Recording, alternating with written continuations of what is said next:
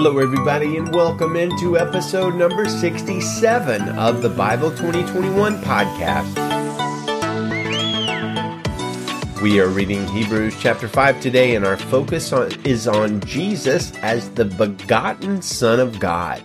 So it's a daily 10-minute podcast, give or take a couple of minutes, where we dig into the truth of God's Word one chapter at a time.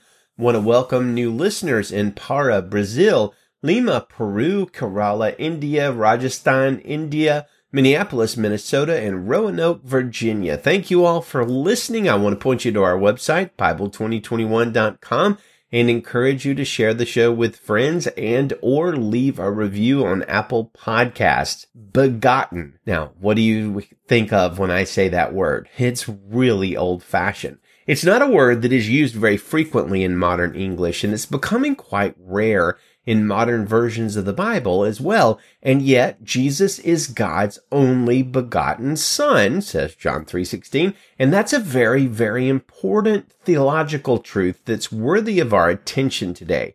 Consider Hebrews 5:5 in the CSB, our chapter today. Verse 5 says, "In the same way, Christ did not exalt himself to become a high priest, but God who said to him, 'You are my Son, today I have become your father.'" Well, you don't see the word begotten in there, but the Hebrew word for it is in there, and we see that in the ESV, English Standard Version translation of Hebrews 5:5, which says, "So also Christ did not exalt himself to be made a high priest, but was appointed by him who said to him, 'You are my Son, today I have begotten you.'" Now, in both of those passages, the standard Greek word genao is used. It's a frequently used word in the Bible, very common, and especially you'll see it in the genealogies. Like, for instance, Abraham begat Isaac, Isaac begat Jacob, etc. That's the Greek word genao. It usually refers to a male fathering or having a child.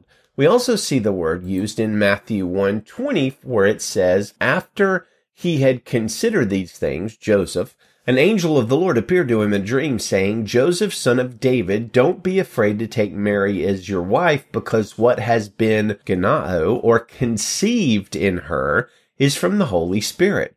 Now, more famously, our word begotten appears in a slightly different form in John 3:16, where the King James Version very famously translates, "For God so loved the world that he gave his only begotten Son, that whosoever believeth in him should not perish, but have everlasting life."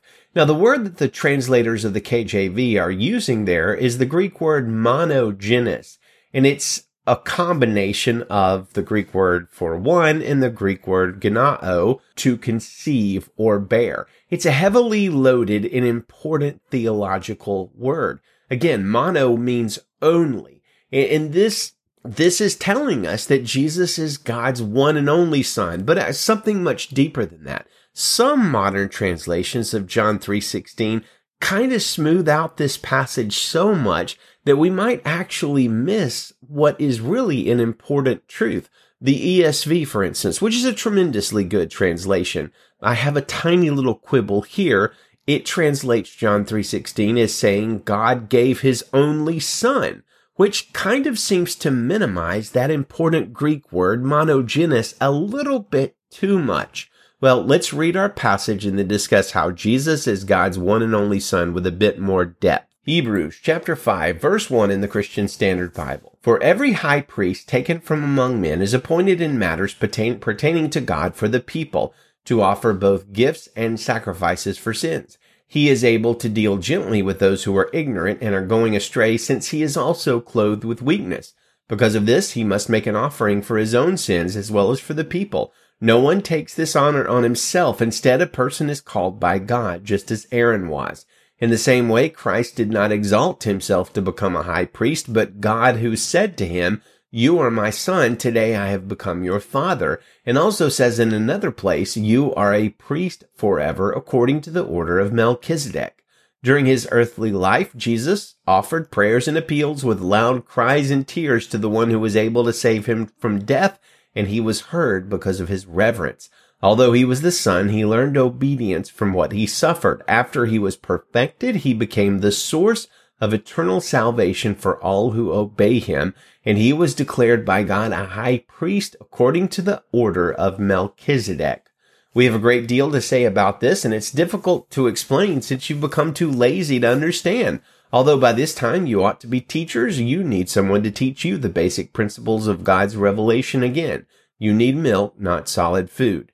Now everyone who lives on milk is inexperienced with the message about righteousness because he is an infant, but solid food is for the mature, for those whose senses have been trained to distinguish between good and evil. So, what does it mean, again, that God has begotten Jesus? And more so, what does it mean that Jesus is God's only begotten Son? Does this mean that Jesus first came into existence when he was born of Mary, and that God was like his literal father somehow? No, it doesn't. Jesus did not come into being somewhere around 2,000 years ago. He's much older than that.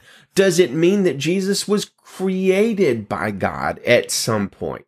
Again, that's not what is referenced here. We believe the Bible teaches that Jesus is eternal, just like God and the Holy Spirit. The Trinity is eternal, uncreated.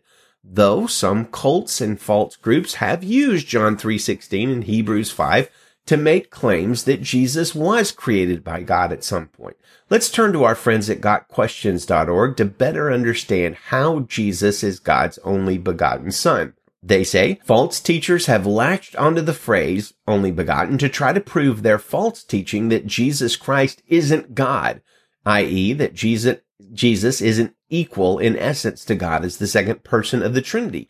They see the word begotten and say that Jesus is a created being because only someone who had a beginning in time can be begotten. What this fails to note is that begotten is an English translation of a Greek word, and as such, we have to look at the original meaning of the Greek word, not transfer English meanings into the text. So what does the Greek word monogenes mean? According to the Greek-English lexicon of the New Testament and other early Christian literature, monogenes has two primary definitions. The first definition is pertaining to being the only one of its kind within a specific relationship.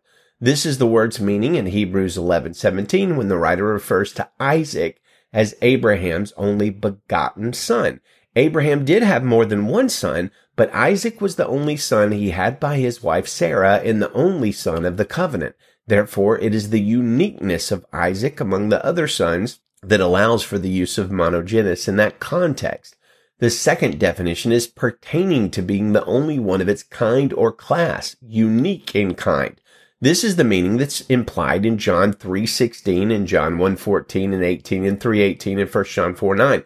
John was primarily concerned with demonstrating that Jesus is the Son of God, and he used monogenes to highlight Jesus as uniquely God's Son, sharing the same divine nature as God, as opposed to believers who are also God's sons and daughters by adoption, according to passages like Ephesians 1:5. Jesus is God's one and only Son. The bottom line is that terms such as Father and Son, descriptive of God and Jesus, are human terms that help us understand the relationship between the different persons of the Trinity. If you can understand the relationship between a human father and a human son, then you can understand in part the relationship between the first and second persons of the Trinity. The analogy, though, breaks down if you try to take it too far and teach, as some pseudo-Christian cults like the Jehovah's Witnesses do, that Jesus was literally and humanly begotten, as in produced or created by God Father. So we know that Jesus did not come into existence when he was born of Mary because of various clear teachings in the Bible, including one he said himself in John chapter 8, verses 57 and 58. The Jews replied to Jesus, "You aren't 50 years old yet, and yet you've seen Abraham." And Jesus said to them, "Truly I tell you, before Abraham was, I am." He didn't say I was. He didn't say I'm older than Abraham. He said he is. Before Abraham was, I am. He said in the present tense, which is a translation of God's name, Yahweh. Jesus was there making himself equal to God, but in very much particular, he was saying that he was God. He has been. Not that he was created before Abraham, but he has always been. I am. That is the present tense. Jesus has always been. He always is. I know that's difficult to wrap our minds around an infinite being without a beginning or an end, but that is what the Bible teaches us about God the Father, God the Son, God the Holy Spirit. We might see it even more clearly in John 1 through 3. In the beginning was the Word, and the Word was with God, and the Word was God.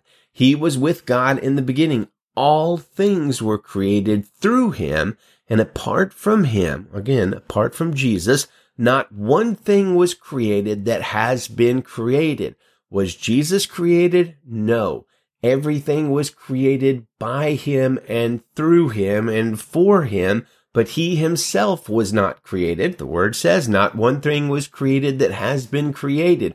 Jesus is uncreated God eternal, the only begotten Son of his Father. Jesus was with God in the beginning, and he was God in the beginning. Mind-blowing, I know. He has created everything, and all things were created through him.